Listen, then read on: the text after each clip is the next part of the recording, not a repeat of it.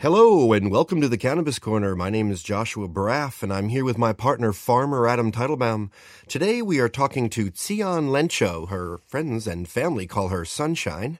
Sunshine is an advocate and leader in the cannabis industry and the co-founder of Supernova for Women, a space for women of color in cannabis. Tsion Sunshine Lencho is a Stanford-educated attorney specializing in the cannabis industry. Today, Sunshine works with cannabis entrepreneurs to help them navigate the ever-changing regulatory environment, from business licensing to intellectual properties and services. Sunshine, welcome. Thank you. I'm happy to be here. So glad to have you. And I also want to know about Supernova for Women. But let's just start. I read a little bit of your bio, and I want to hear a little bit about your past. You come from an upbringing in which cannabis was sort of a very dangerous drug. It was said to all of us in the 80s that it was as dangerous as certainly heroin, cocaine, acid.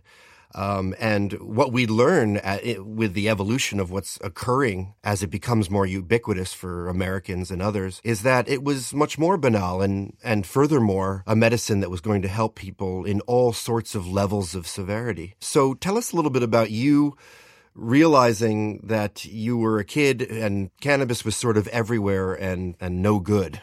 Yeah. So just to contextualize my upbringing a little bit, both my parents are immigrants. My mom would qualify currently as being undocumented. She came to the United States at 16, one-way ticket that her mother put her on from Liberia to New York City. And so my mom grew up in New York, put herself through Hunter College and high school undocumented, and really got to see the rise of the different epidemics in New York City firsthand from a low-income perspective. So I think when you approach my perspective, I have a mother who's very sort of liberal and accepting of different paths that people take because hers was non-traditional to get to college and put herself through school. And on the other hand, I have a father who was in the Ethiopian Air Force and came to the United States as seeking political asylum. And so his perspective is one of a very regimented lifestyle where you sort of deny yourself of things that might be intoxicants. So I'm always sort of counterbalancing one really liberal approach from one parent against sort of the mindset of success that my father sort of drilled into us, which is you avoid things that might be temptation and that might harm your ability to function. And education for both parents was the key for their children to succeed in this new country that they were trying to raise us in. So they settled in D.C. during Reagan. And so one thing that you'll find if you grow up in the Washington, D.C. area inside the Beltway is that the federal government is ubiquitous and it's the most powerful thing for the people there in that community. Everybody's employed by the federal government. Sort of a fallback safety net for everybody is getting a job working for the government, either as a summer job when you're a college student or planning to do so after graduation. So from that perspective, you think, the government is correct. Everything they're doing is completely transparent, and that any kind of policies they're putting forward are in the best interest of the nation, especially when you think about the ways the federal government has had to intercede in sort of states' rights issues relating to segregation. How could they be wrong about drug prohibition? How could their studies not actually be valid around what it means to be addicted to a substance?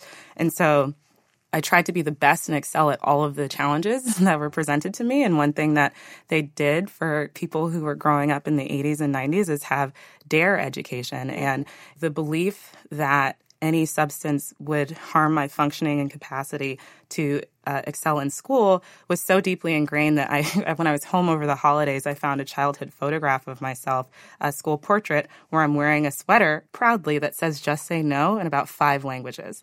So, in other words, that fried egg commercial was embedded. Absolutely. That was a big deal for you. Oh man, and all of us, I remember, and it worked so well for me. I remember saying to people, "No, I'm not going to have a sip of alcohol because I don't want to harm any of my brain cells." You know, like I truly believe that there wasn't any good to come of people who tried any of these substances. And I didn't question much. I questioned our foreign affairs because being an African kid, you recognize that the U.S. doesn't always do the best with foreign policy, but you don't really think about the other things. You know, it just didn't bleed into my beliefs around there was no outlet to see what cannabis might be and how it separated itself from the other drugs, which proved to be damaging. Mm-hmm. And your father all the while was also saying to you, this is the federal government and this is right and this isn't right. Yeah, exactly. Tell us about your education. Yeah, so with the focus being on trying to achieve as much as possible during my short span on this planet, I went to boarding school in New Jersey. Okay. And that was an opportunity to get private education at a reduced or free cost because boarding schools are places with great endowments. And my high school in particular had received a gift from Walter Annenberg that enabled them to have 60% of our population on campus attend school on financial aid. So that really brought in sort of a mix and diversity of student. And so you got to actually see people who were coming from other countries. I remember very clearly having a teach-in by students while we were in high school who were from Colombia, South America. And those students were making a case back in the 90s and early 2000s for full legalization of drugs because they were seeing what FARC was able to do in their nation because of the cost of prohibition globally. And so that was probably the first kernel of doubt that was placed in my head that this thing might not actually have been implemented in the best way. But I still was believing that marijuana specifically was going to be the gateway for general ruination for people, right? You got to see also the disparate treatment of folks depending on what kind of backgrounds they had. So, you know, we're in central New Jersey. I had to take the train to and from Maryland. So that meant I was going to Trenton every couple of weeks to go home for the holidays. And you could see the difference between the treatment in the inner city as to people using certain substances and what happened at boarding school. You definitely got kicked out at our school if you were caught with any kind of substance. But a lot of people had that safety net of parents who would come and, you know, help sort of resuscitate their child's reputation through, you know, different programming or what have you. So certain kids were saving themselves. Yeah, and you see them years later and they're still doing just fine. And, you know, I go home to Maryland and run into people that went to my middle school who I remember being on the bus with. And, you know, they were passing around joints and I did my best dare impersonation of no, thank you. I don't want any of that, you know. And they're still, you know, they're not necessarily any worse off, but it's hard to reconcile sort of that deep-seated belief that you have from when you're a kid, especially when you see how other people are able to fare when they are cannabis users. Right. Yeah. But there'd be no way for you to know when you saw these people lighting up on the bus that they were going to be okay. They looked like people who were about to become addicted to something. Yeah, they weren't doing their homework. And they were outlaws. You know? They didn't teach their siblings summer classes based on surplus books. You know, I was in the talent and gifted program, which meant that they sort of separated you out from the general student body, and you had like this secret world of really nerdy kids. But that also meant that you didn't necessarily socialize with people who are going to challenge your understanding of what success means and what teenagers are supposed to be doing at that time. And I can't say that boarding school necessarily did that in any way other than an intellectual capacity. You know, so they were very forward thinking and bringing in thought leaders to address our school. You know, Senator Booker was actually one of the people who gave a Founders Day talk that my friends and I still talk about because it was when he was running for mayor of Newark. And we had a number of students who actually were from Newark, part of the White Foundation, which is an organization that helps people go to secondary private schools from the inner cities there. And so to see someone sort of take a different approach to economic development of cities to say, no, we actually need to live in these neighborhoods that most people would avoid. And then to see them now on the national level talking about what it would mean to actually legalize marijuana federally. And it's not just the business case that you hear people repeating, but, you know, he's taking a really holistic approach to it. It's really exciting, actually, to see that whole transformation from prohibition and avoidance to actually acceptance and inclusion, not just of the plant itself, but of the people who would have participated in that market that DARE was very successful at getting me to avoid until college. Right. There's so much truth there. And also, it's very telling of our current state in our culture, in the cannabis culture, and that is somehow this is all unfolding in a sort of harmonious way. And so many people are benefiting, and especially people who had said to themselves, this definitely deserves to be on the list that the DARE, D-A-R-E people are talking about. And so you seeing Senator Booker and being inspired is kind of an interesting tale in that the things that he's saying lately are extremely important to be embraced by a large audience of Americans on all sorts of levels, because there are civil rights issues at the core of a great deal of this conversation. As a lawyer in San Francisco, and you have your own firm? I work in-house. So for people who that aren't as familiar with what that means, I support an organization that invests in the cannabis industry. I had a solo practice for about 2 years and then realized that while I enjoy client service, it's a little maddening to have to cover the regulations for about up to 10 different or 20 different types of licensed activity in the state of California alone. And you're dealing with municipalities that control whether or not someone can operate, and then you have to then deal with the overlay of state regulation. So I wanted to focus a little bit, and this opportunity presented itself, and I'm about, 6 months in, and it's still fascinating. I'm trying to transition people into understanding, the Prop 215 collective model is going away, and here's what it is to be a commercial cannabis business in California in January. Adam, it's your turn, buddy. Can you correlate what's going on? There were a couple of things that I was wondering. And so the first was taking off from where you were talking about how cannabis and other substances and how you would view them. So at what point for you did your viewpoint change regarding that? I think that it's been a really slow progression for me, and I'm a pretty impatient person, so I'm trying to be kind with myself about how long it took me to just really have that light bulb go off and see all of the interconnectedness. So in terms of cannabis use, my mindset changed when subconsciously I followed Senator Booker to Stanford University as an undergrad. And having gone to boarding school, you get exposure to a lot more things that people don't try until they're in college. And not that I had that fun of a time while at school for the faculty and board members listening to this. But, I'd tried alcohol and I'd seen what it was like and decided that I was going to challenge myself as a freshman in college to not drink at all for all of freshman year, which is good and terrible at the same time when you think about, what Stanford was like at the time, which was a school that embraced people responsibly consuming and encouraging enough alternatives to drinking that I don't think that people felt pressured to binge drink at the time. So I was, not participating in some party across campus, and a hallmate had invited me to come outside and smoke a bowl with them. And at this point, it was like a slow grooming of me trying to think about this, right? Like first making friends with someone who was open about their cannabis use, then asking them about the effects and feels and has that impacted them. And I think the benefit of this environment was that we were both at Stanford together. So it wasn't necessarily the person in high school who got kicked out for cannabis use. It was someone who had been using it potentially since they were in high school and ended up in the same place as me, right? And so I think that's something that people currently are facing, where they're realizing that all around us are people who are executives and professionals who are cannabis users, and that's sort of shifting the paradigm around who is and is not functional while consuming, right? So that is a big new truth. Yeah. Who's functional? This stuff doesn't cause brain damage. Doesn't. And honestly, it doesn't have the lasting effects that people think it does. And so I'm there, and I'm on our beautiful campus at night in the wintertime. The skies are clear. It's beautiful. You can hear the crickets chirping.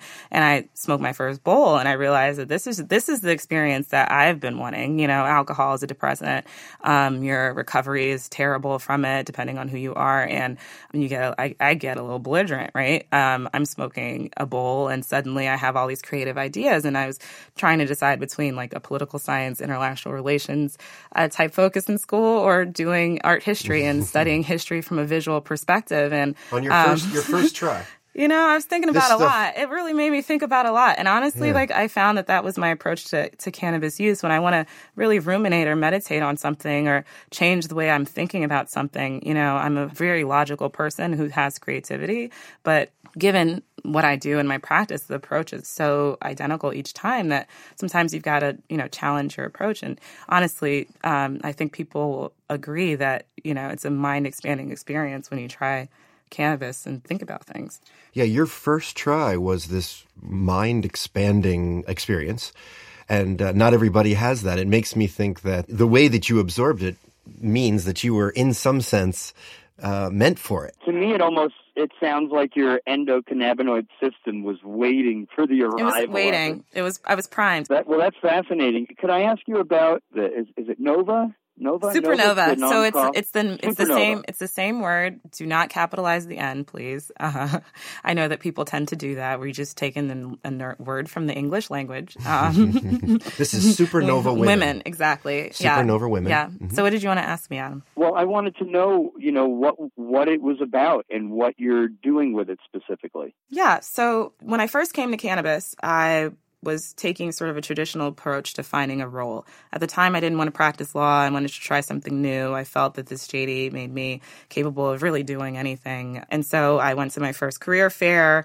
Was kind of politely laughed out the room by some people who I disclosed that I was a lawyer and went to Stanford. And I just wanted to get hired to work as a bud tender so I could understand what patients needed and all the products and really get up to speed with experiential learning. And found myself in all of these spaces where I was one of the few Black women I would find. At the same time, we had sort of this undercurrent of rumor around what the state is about to do with licensing and getting ready nationally for different markets to open up. And I was going to all of these networking events. And again, I was the only Black one of the only Black people in the room. And so for me, approaching this industry as an outsider who has seen what it looks like to have Silicon Valley grow and blossom and still not reflect the fabric of this nation. And 10 years after the founding of half of these, world-changing companies, them realizing they have no diversity, it felt as if an industry such as cannabis that spent all of its time talking about reconciling the war on drugs, but was still perpetuating this issue that's pervasive in all industries in the U.S., it needed some sort of focus, and it wasn't enough to just suggest that they do better. You needed to be able to provide them a vehicle for doing better, and there's nothing like trying to create something for yourself. So people often say, if you don't see people getting the awards that you think they should, create an award show. And so I, along with Amber Center, Nina Parks, Andrea Unsworth, and Isa Perez, came together in 2015 to coalesce an idea. And it was really trying to incubate and iterate this idea, which is the reason we don't see anyone who looks like us at these meetings is because, 1, they don't know about them. 2, the price point is often too high. And 3, it's not really speaking to the population we want to speak to. You can't just stand up there and say, hey, ladies, everybody get involved in the cannabis industry. You just got to do it. No matter what type of logical inference can be drawn from the fact that Black people are 3.5 times more likely to go to jail, you should still, despite that statistic, participate in an industry that is still gray market. And there was really nothing to address the fact that, I might be more likely to be prosecuted if I open a cannabis business than my blonde friend, even though everybody can speak to an experience where they realize that, I got pulled over and I got waved off because I just batted my eyes and reminded this officer of some child of theirs, as opposed to, the element that is in the room but no one really addresses, which is race impacts outcomes. And so for us, we put race and gender at the center and started offering local workshops around the emerging regulatory and statutory environment. So we didn't know what kind of traction this was going to have, but I couldn't in good conscience continue to participate, try to excel and get roles and opportunities, which I knew were going to come to me because of my background, pedigree, and honestly, ability to execute, and not at the same time try to bring others with me. And my co-founders also felt the same. So we set up an event. We tried to do a shoestring budget, and we were able to bring 100 people to a room at $10 a head. They didn't pay for it. That was our sort of sponsorship criteria, to just sit and learn about what was happening at the time. And from that, we've been influential in not just our local community, but having a national dialogue about what it means to legalize, what it means to offer economic opportunities, and what can we learn from other states like Colorado, Washington, Oregon, who've already tried this, and what unintended consequences there have been from those different statutory regimes.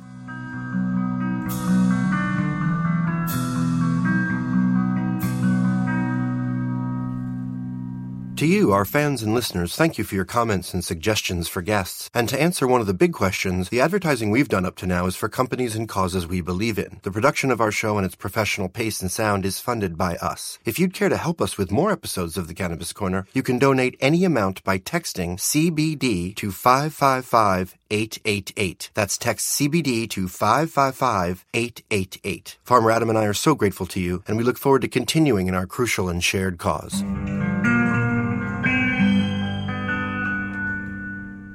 We are back on the Cannabis Corner, and we have Dr. Angie Krause, who's joining us once again. We just had a great interview with her, but she has something to share with us in the realm of research of cannabis as medicine for pets. Welcome back, Dr. Angie. Tell us what you've learned. Well, thank you so much for having me. And Sure. I got to spend my last Saturday with other veterinarians that are researching cannabis and using cannabis in their practice. And I picked up a few tips that I really wanted to share with you and your listeners. Thank you. And the first one was a dose of THC. So I know we talked about what types of dosing we could use safely for dogs of THC, and I didn't really have a good answer.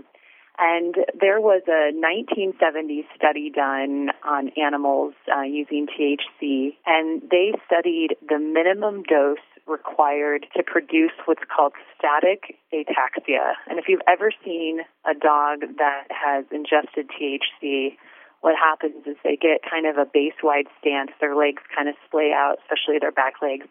And they stand there and they just kind of sway back and forth, and we call that static ataxia.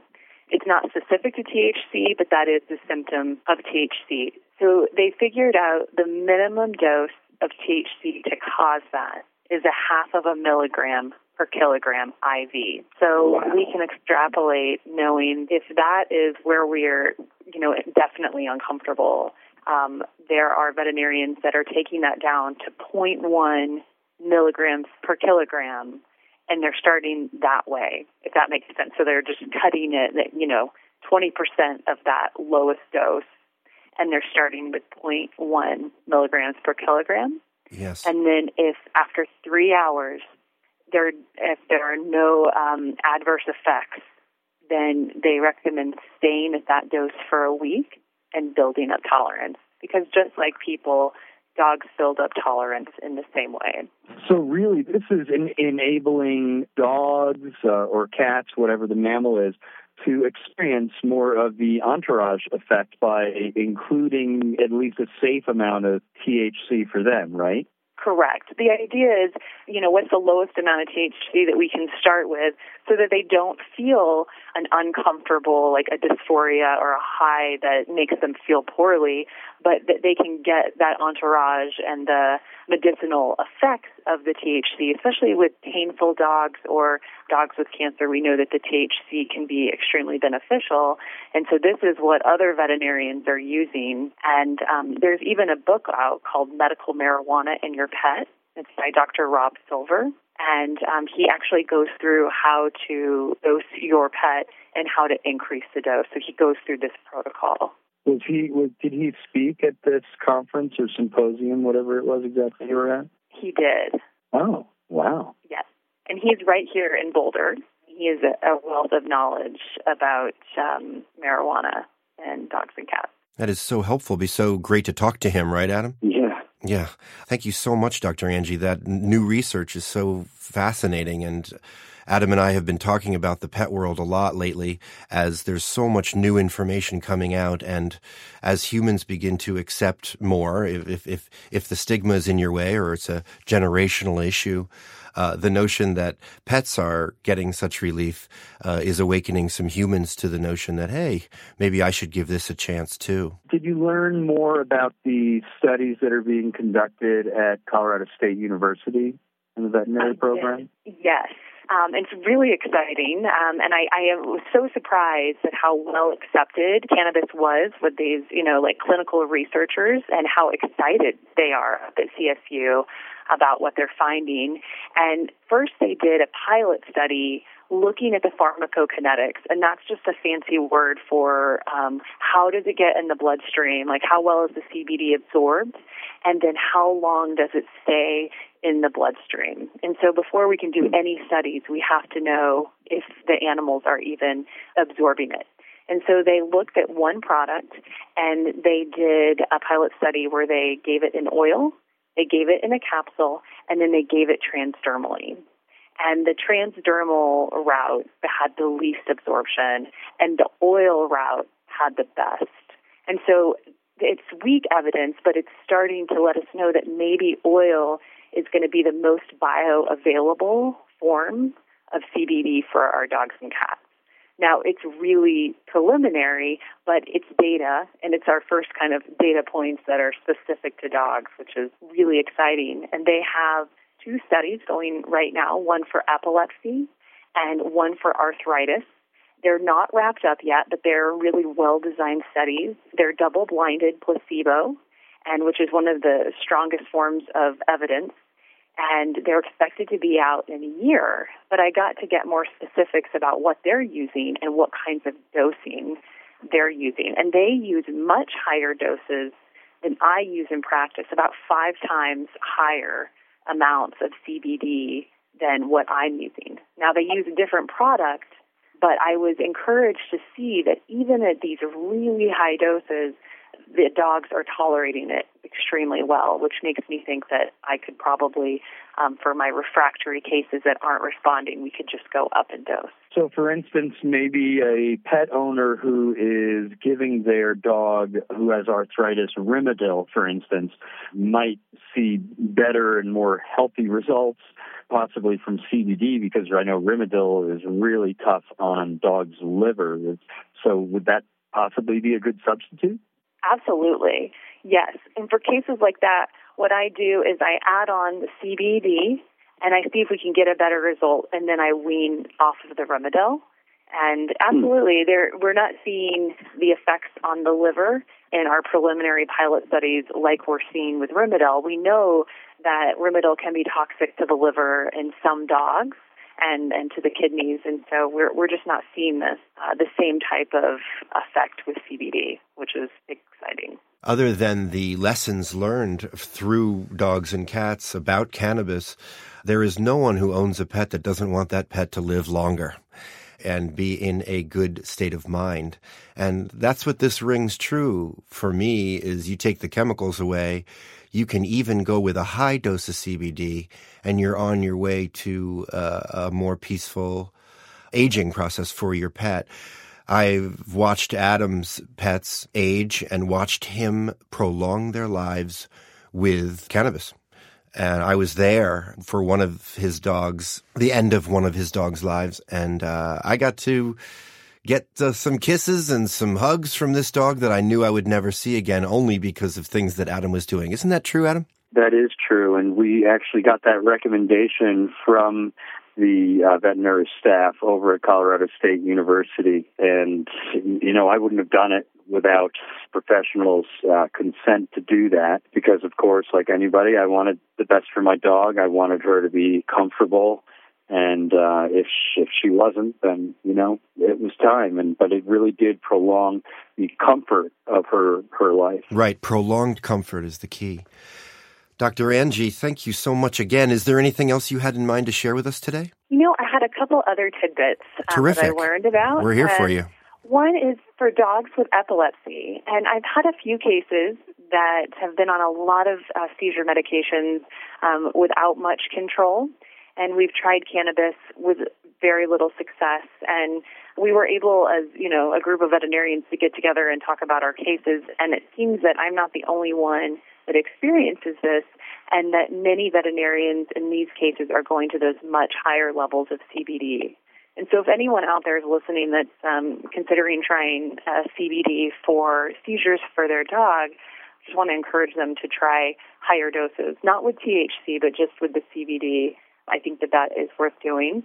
And I also wanted to speak to the toxicity of THC. There have been 2 reports of dog deaths, and I think it's important to understand why those dogs might have died. Okay.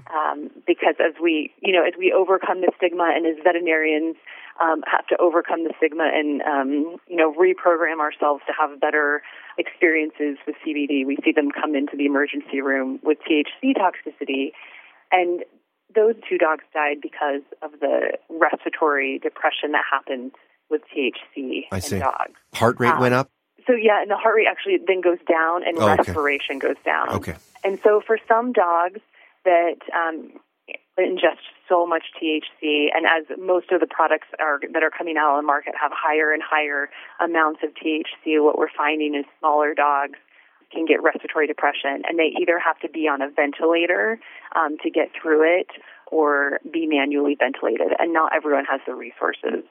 So I just wanted to throw that out there because I know that there's this argument that, no person has ever died because of THC toxicity, and in veterinary medicine we can say, yes, THC can harm your dog, and I just wanted everyone to understand that this is why, because they just don't breathe.